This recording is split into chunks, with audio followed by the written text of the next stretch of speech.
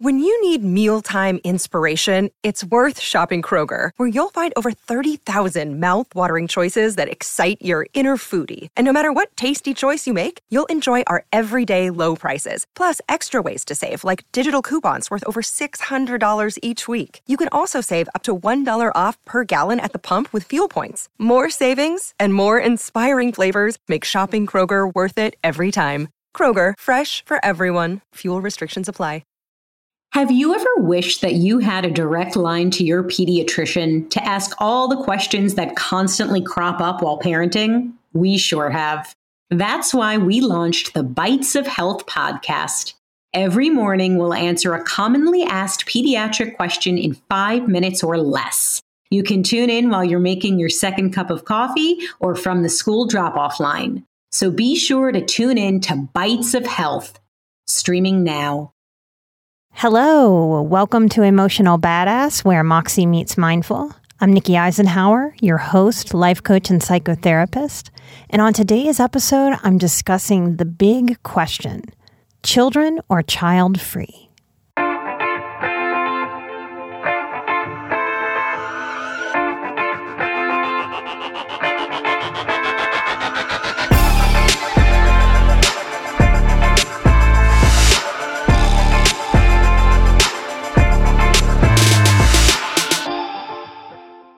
One of, if not the biggest questions of our lives is whether or not to have children. Few topics are as complicated as this one. In this episode, I'm attempting to scratch the surface of this deep, deep, deep question that we all face. I'm going to shoot this through the lens of a progression. Recently, I did an episode on Patreon about my progression through my relationship with food. And y'all gave me feedback that you really liked that being able to see that progression in my life helped you see some progression in your relationship with food. So I'm here to share my progression through this issue of whether or not to become a mother. Whether or not to become a parent, to bring children into the world.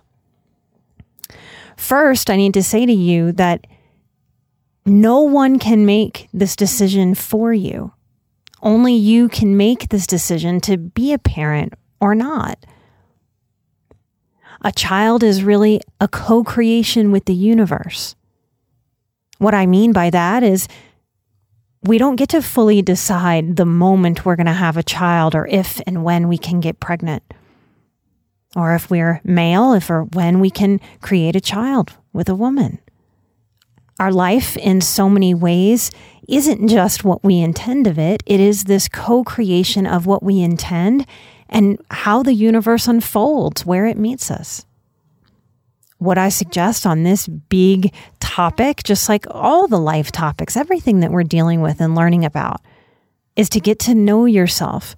And that means getting to know your strengths, your own limitations, your priorities, your morals, your values, your beliefs, and thinking about what you really want out of life, what experience you want to have in this one precious life.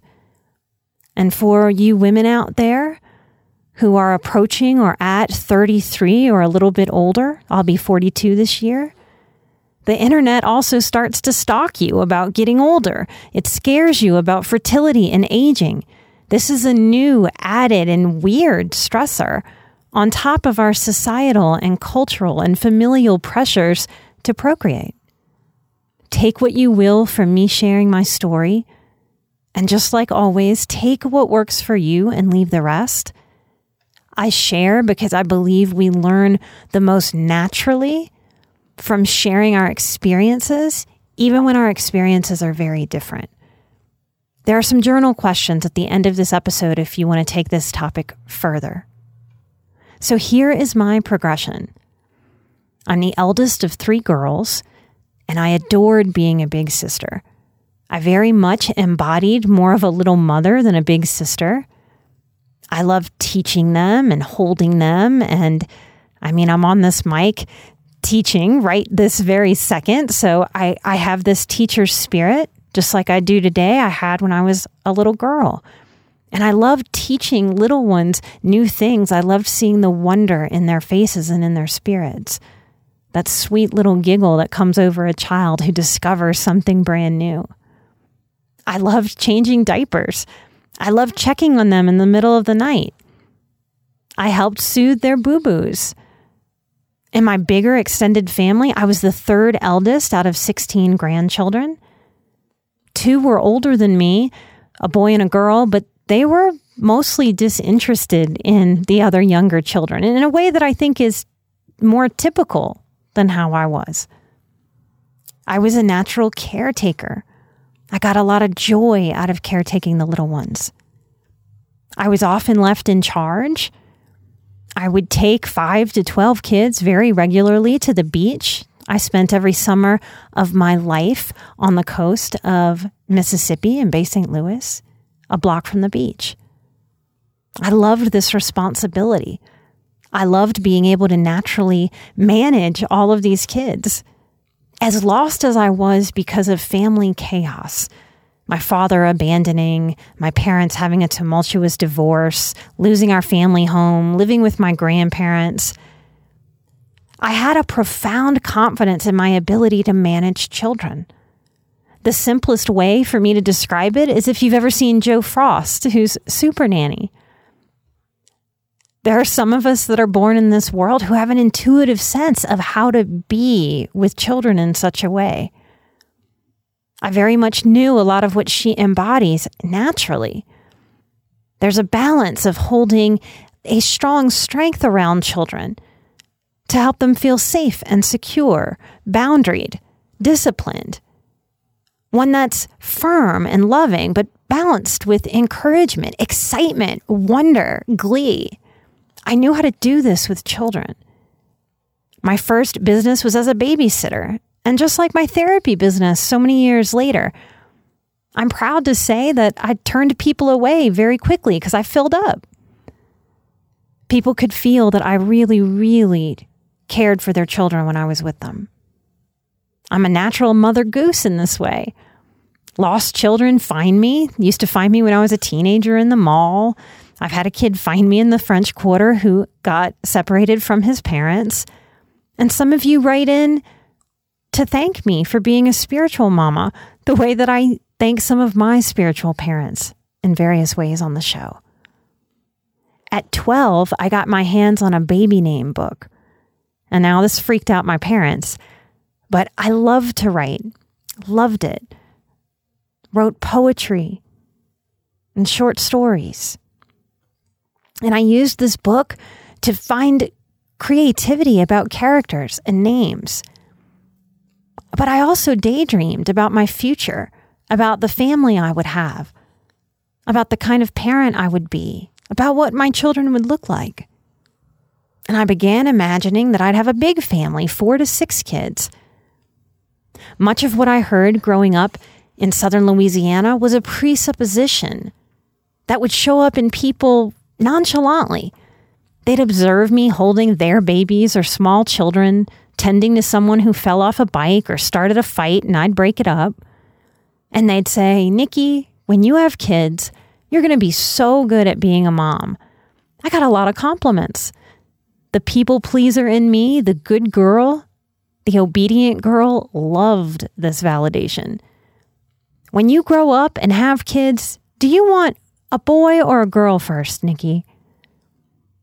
I also heard the phrase, "When you have kids, you'll understand."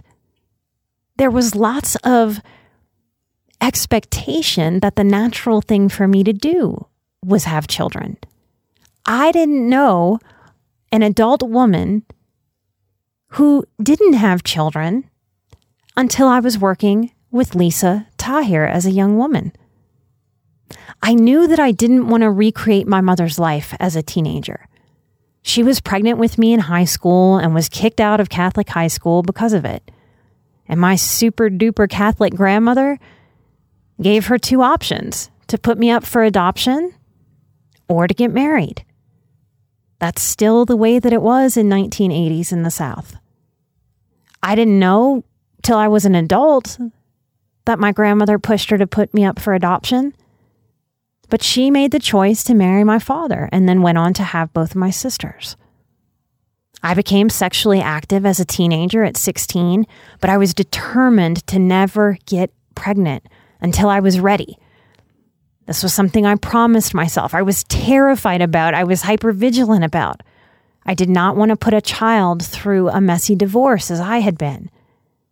And as I say that, of course, anyone who brings a child into the world who gets married doesn't want to go through a divorce or put a child through a divorce. I'm saying that in this moment to say that I had a conscious awareness. I kept this at the forefront of my mind.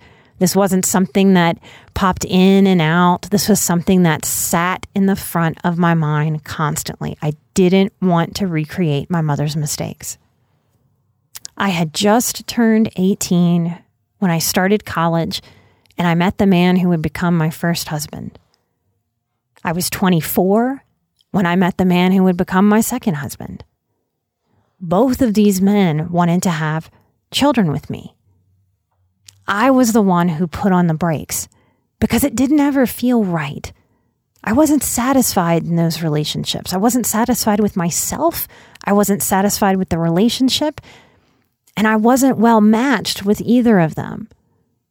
For a brief stint in both relationships, I went against my intuition and said, okay, and did try to get pregnant. Then, differently, but similarly, in both marriages at different times in my life, something in me felt so uncomfortable, so uneasy, that I said, no, this is not what I want. This is not right for me. And I ended both relationships. I was 35 when I ended my second marriage.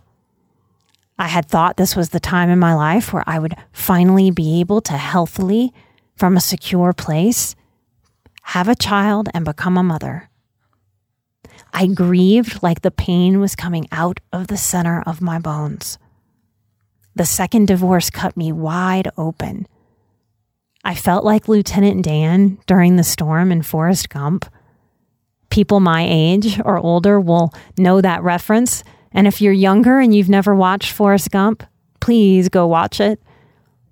Lieutenant Dan screamed on that ship in the middle of open water, fought the sky, stormed and raged along with the boat thrashing in the storm. Lieutenant Dan had lost his legs and he was angry at God, angry at the universe, angry at life. I did the equivalent of raging at the universe from my first little historic Denver apartment. I was beyond angry. I was beyond hurt. I was beyond feeling like life was swimming upstream. I had tried so hard to position myself to make becoming a mother the next right thing. I was resentful at people who seemed to stumble into ease or stumble into stable relationships, that seemed to trip into goodness. To know what it was to find a reliable partner, a compatible partner, a solid partnership, and be able to bring life on a solid ground into this world. I felt like a failure. I felt raw. Some nights I'd cry till my heart ached and I thought it might stop. Sometimes I wrote out my feelings till my hand hurt and I couldn't write anymore. I trusted by then that the universe was strong enough to handle my rage, that any real God that was out there could handle whatever I had to say, whatever I had to give, whatever I had to release out of my body. I had to, just like many of you out there who are facing your own struggles, your own pain, your own grief process to get to the other side. I had to go through blaming and feeling victimized to get to the other side, to be able to own all of my choices and own my healing. And that is the process, whether we like it or not, and whether we fight it or not. I had done enough work psychologically on myself by then to deeply comprehend what I was going through. I was intense and I felt intensely, but I was still grounded. I was never dangerous or self-harming. I knew it needed to leave me, this pain. I was releasing pain not just from that present moment, but from all of my life. I was releasing the old Southern naive promises that if I'm just a good girl, if I follow the rules, if I make good decisions and work hard, the things I want will come to me in good time. The second divorce seemed to knock loose any old grief from my childhood. From the loss of my parents in my life and everything that had to unfold between us for me to be no contact with all three of them. To my siblings and extended family, how I made the choice to walk away. The married families I had tried so hard to assimilate into, that recreated childhood trauma by rejecting me when I was no longer their version of good, obedient girl. I was angry at the universe. I'd talk out loud to it and say things like, I waited till the right time and I still can't have this. Fuck you. And to be psychologically clear, that was just my pain talking, the grief talking. Anger comes up and out of us because it covers up the deep down ownership truth in all of us, no matter what the topic of the pain. It all boils down to our life is our responsibility. Our choices belong to us, each of us. Because anger is powerful and our pain is vulnerable, we go through the pain first as a top layer. As I moved through the anger, the hurt, then I could see what I was working with. I could see that I was vulnerable. And it's by facing this vulnerability that we become set free. When we come from chaos, we recreate stress and chaos. We do what we know till we know something different, till we know better. My childhood abandonment wounds had me, just like many of you listening, mindlessly believing this dysfunctional programming that raised me, that told me that there was nothing better out there than dysfunctional relationships, or the best I knew how to do was a dysfunctional relationship, or that this was all there was, so that I should just stay to avoid that feeling of losing another person. And this set me up to stay until I couldn't anymore and had to leave. This is a common behavior when we have abandonment wounds, to become overly loyal, not just to people, but to situations that keep us in status quo, that we choose sameness just because the unknown terrifies. Even when all evidence says run from a relationship or run from a job or run from an organization, get out of there. This isn't where you're supposed to be. A trauma survivor can dig in instead of let go. This grief, this pain process, this facing myself, it had to pour out of my body. I knew how to stay with myself at 35. So I just let myself cry and weep, trusting that it would find its end. And it did. The storm clouds lifted after about 4 weeks and fully after about 6 weeks. And the sun started shining inside of me. The clouds dissipated. And through the pain, I could then consider my options about becoming a parent or not.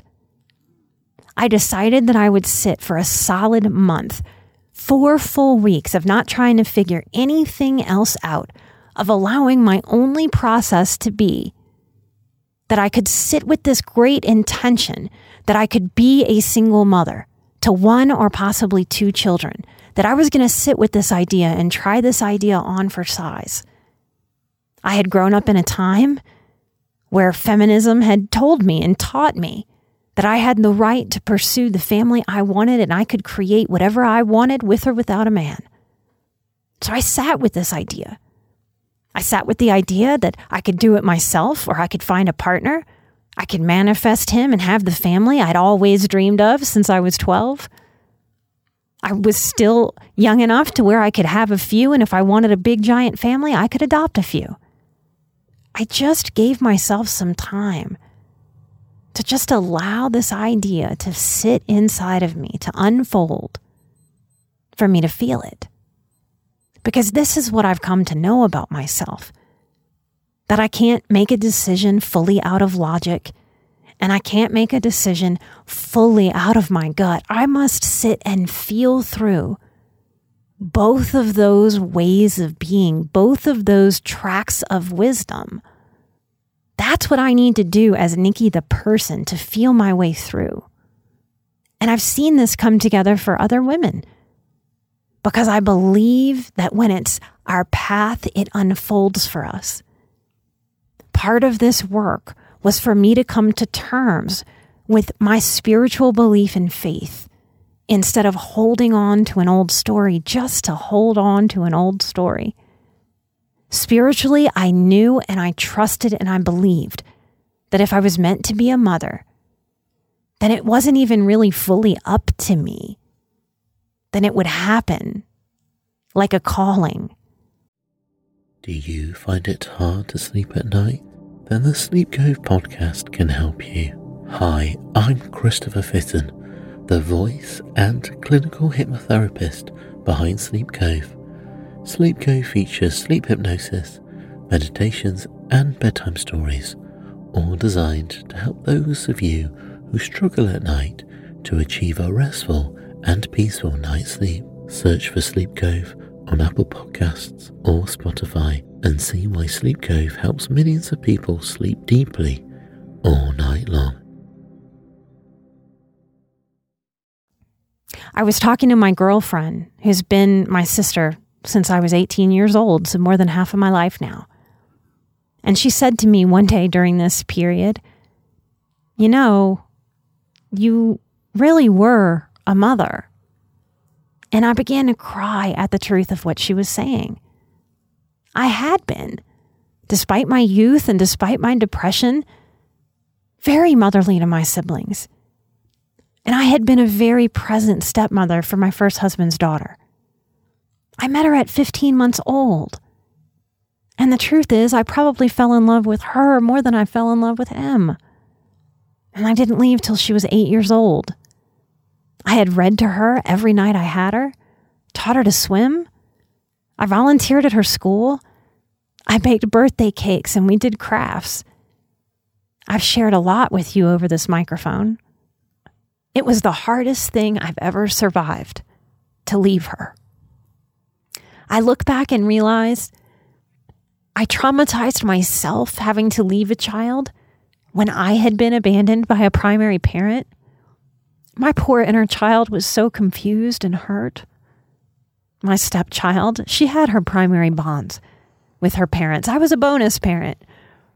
But the guilt and the pain of this loss was unlike anything else I've experienced. When my girlfriend said this to me, I felt something align in my body. A profound shift. Something settled as I cried, and my crying was different. In that moment, I cried with relief instead of with pain. She was right. I had kissed boo-boos. I had soothed nightmares. I had painted clouds on her ceiling because I loved her. I had witnessed her go from baby to little girl. I even brought her to school with me, and she sat in my psychology classes for my first degree. In the way we can't do all of our work alone in isolation, I knew these things in my head and in my heart. But it was my friend who was pregnant at the time, about to become a mother herself, validating my experience, that broke something loose inside of me. Something let go. Something let me be lighter. It was like a voice whispered to me, I don't have to have my own kids. I'm a nurturer, and that's not the only way to do it. I can nurture myself. I can nurture a relationship if that's what's right for me. And I can feel satisfied about how the mama goose nature of part of my personality has been able to experience love and care of so many sweet little children. I felt peace. In the next few months, I began to feel more peace and more joy, like I had never felt in my life. I was feeling security. I was taking care of myself in a brand new state. I didn't really know anybody here. I knew one person that was in Boulder. I'm in Denver. Before I came to Colorado, I went to improv and meditation group and yoga. I walked every street of the city in my neighborhood, whether the sun shone or the snow fell down. I walked every park in Denver, and I let my inner child play in the snow. I felt free and I felt at peace with my decision to be child-free. The truth is, it had always felt upstream, my desire to have kids. And in letting go, I felt that upstream struggle dissipate. And my body felt at ease.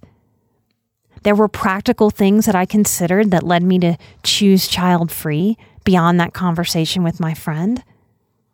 I considered if I really wanted to be one of those feminist women who do it all. And I had to admit to myself that I do one or two things really well, but doing it all didn't appeal to me. I didn't think that would be a good scenario for me to invite. Could I? Yes. Would I have been an imperfect and good enough mother? Yes. Practically, I thought about what it takes each day to give a child what they need to thrive. The time, the attention, the money, the private school, the patience, the pace of enrichment activities, daycare, keeping up with the laundry and cooking and cleaning and fun.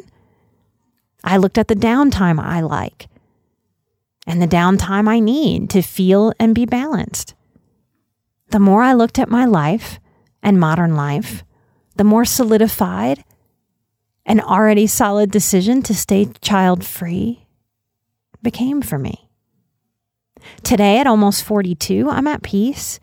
And peace does not mean I've settled on the consolation prize, y'all. I feel like I've won. I feel like I've won the lottery. Because I think that's how it feels when we figure out how to hone in on what honors our calling, our true authentic selves, our priorities, our drives, our morals, our values, our beliefs. I have no secret sadness, no regret. I made a decision somewhere along the way to give me and my inner child as much ease as possible, in recognition of how much dis-ease she and I had been exposed to for all of our development. Now, I'm a hard worker. I'm not saying that life is easy or should be. I have big ambitions. I work very hard. I expect a lot out of myself. I have high standards. The balance is that I also want and work towards increasing ease and peace in my body, in my mind, and in my spirit. Everything about this feels like a massive yes to my heart and mind and body. And I have definitely known people who felt called to have children, and that brought them peace and ease in a way that's different than how I'm defining it for myself. That really is the dilemma that each of us face. What are we called to? Who are we? What are we doing with this one precious life? What feels right on a deep, connected spiritual level? What allows us to expand in the ways that serve us in this life, that serve the world? We can dig deep when we're facing making this decision. And you're right, some of us don't like making this decision. If we're in straight relationships, we can cross our fingers and let nature decide. Some people go that route. Some people decide that that's their right. We can ask ourselves, are we more of a planner? Are we more of someone who lets go, rolls the dice, and lets the universe decide? Now, if we're in a gay relationship, we don't have the luxury of having a potential oops if that's what we want. So it must be more intentional. If that's where you are, just know that it's really common, just like I talked about working through my frustration and anger, that if you want children and you're in a gay relationship, it takes more effort. It takes more intention. It often costs more money. You get to have all your feelings about that too.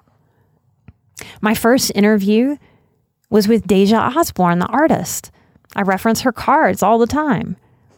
And part of why I love that interview is because we didn't plan for it, but part of what came up is I had always planned to have children and had recently decided not to.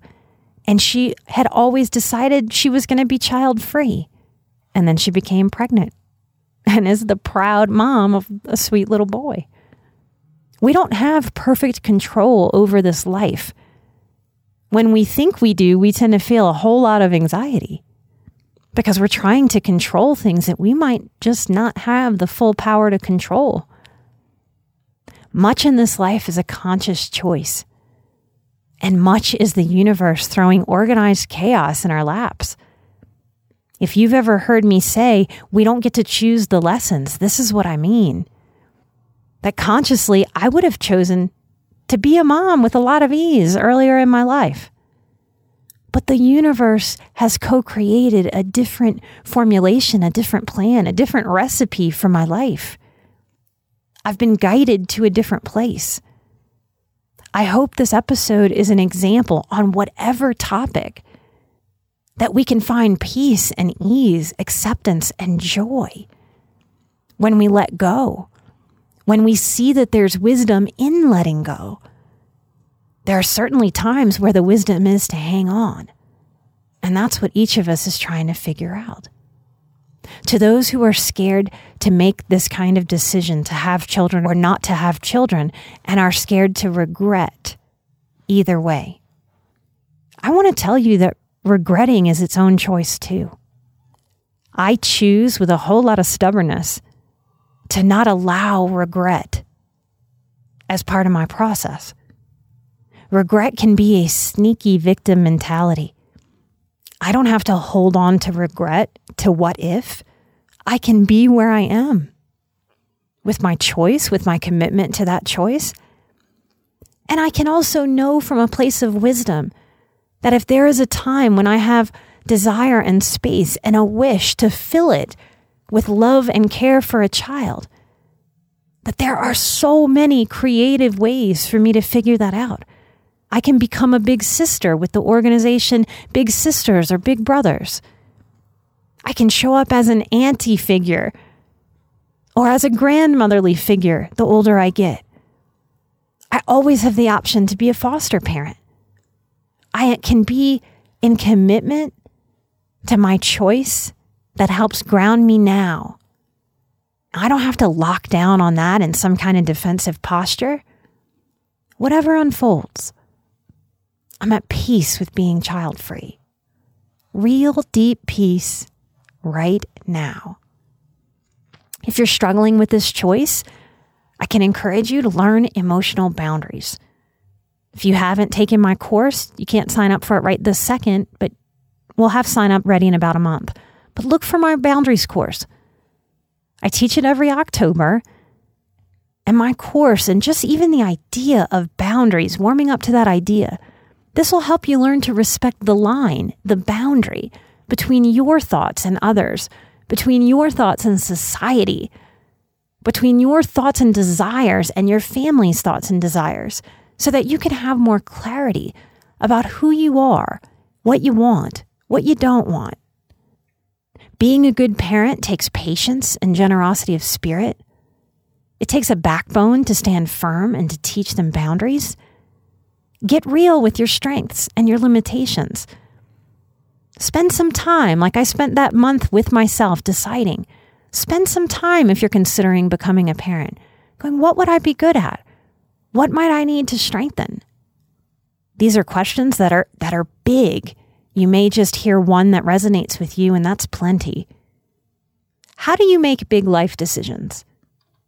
How much do you value logic versus intuition? Do you do what's expected of you, Or do you have more of a rebellious spirit? How might that play into anything that you're trying to decide? How much does people pleasing still play into your decision making? What are good reasons to have children? Are you a planner? Or do you take leaps of faith? What do you sense? Should current issues shape the decision to have children? Issues like global warming or inflation? Or even what happened to kids and parents through COVID? Are those or aren't those valid issues in the decision to become a parent? Are you willing to graciously spend your hard-earned money on a child and make sacrifices for a child? What are you scared of if you have children? What are you scared of if you don't? Is there a path that isn't scary in life? How much can you know for sure before you decide? Is it okay to change your mind? When is it okay to change your mind? Is it okay to reevaluate a long-held expectation? Do you feel, or do people around you feel, entitled to having children? What's that about? If you liked this episode and you want more, or you're interested in checking out that episode I mentioned earlier about my progression through my relationship with food, come to Patreon. Just start hanging out. If y'all are interested in having a live stream Q&A on the topic of being child-free, I am open to that. So come to Patreon and let me know. If you have children already and are at peace, awesome. If you have children and you aren't at peace, I hope there's something in this episode that helps you understand that your task is then to cultivate peace about the decisions your younger self made, the situations that may have been created, and to figure out how to come to peace. We can come to peace no matter our circumstance, no matter our former expectations, and no matter how intensely we feel in any way. These are the hard choices that we make to shape this one precious life. There's lots of ways to go about thinking about this. And I hope by me sharing, it helps you see your own story with more clarity. I hope this episode and everything that I put out there helps you hold yourself with a little more respect, self-love, head held high, owning who you are. I want to thank those of you who support the show by spending your precious minutes getting on iTunes and writing us a review. These reviews are not to stroke my ego, you guys. These 5-star reviews are what help work that funky iTunes algorithm so that Emotional Badass is suggested to more and more and more people. Rarely does a day go by when this team doesn't receive a message that says, "Oh my goodness, I am just today realizing that I am a highly sensitive person. I feel unalone. Oh, it's getting me. And I don't feel crazy." And they thank us for doing the show. When you write these reviews, it really, really helps other people find us, and it brings peace and clarity. Thank you for doing that. We cannot do that without you. Thank you, thank you, thank you. I want to thank Alexi Nicole or Alex Nicoli. I'm not quite sure how to say that. Oh, she says, "Love you so much. 10 out of 10. You're so good at this. You enlighten me every morning when I turn on your podcast." Oh, thank you so much. I want to thank Bird Molly. That's a cute, cute name.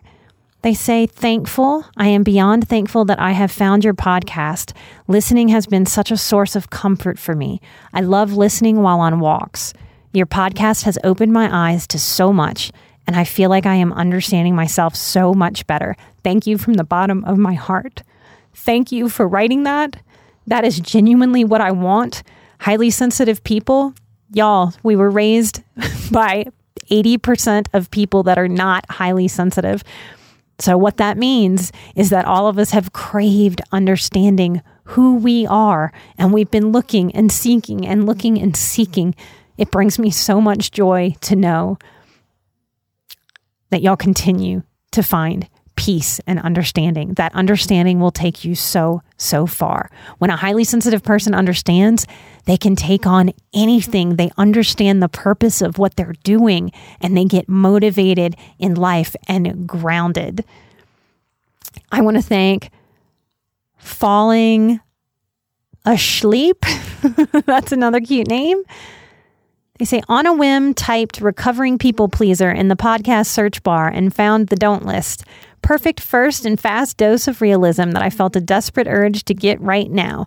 Can't wait to hear the rest. Oh, that was an early episode. That was a lot of fun. We always talk about the do list. Well, you get to have a don't list too. I want to thank Kenzie Wallace 07.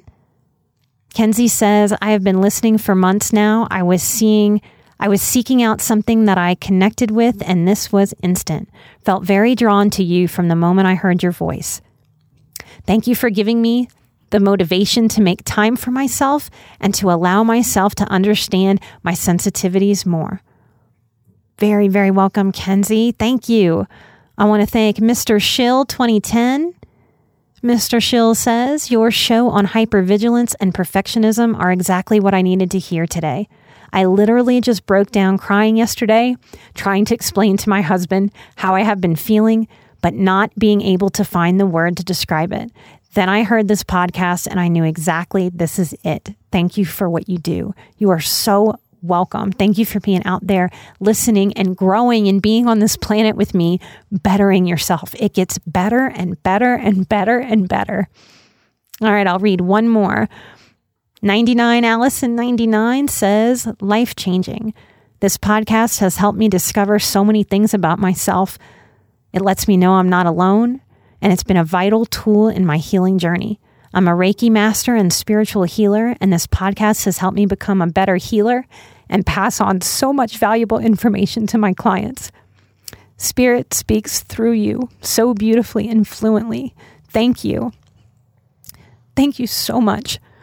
Thank you for passing on your love and your light. Not just Allison 99, but all of you. When you do this healing, when you get to know yourself, our life feels enriched. This is how we learn to live. None of us were meant to be in this perpetual survival mode. Light and love and living, y'all. I'm an emotional badass. You're an emotional badass. And together we are where Moxie meets mindful. I will be right here next time with a brand new episode for you right here. Take care. Bye-bye.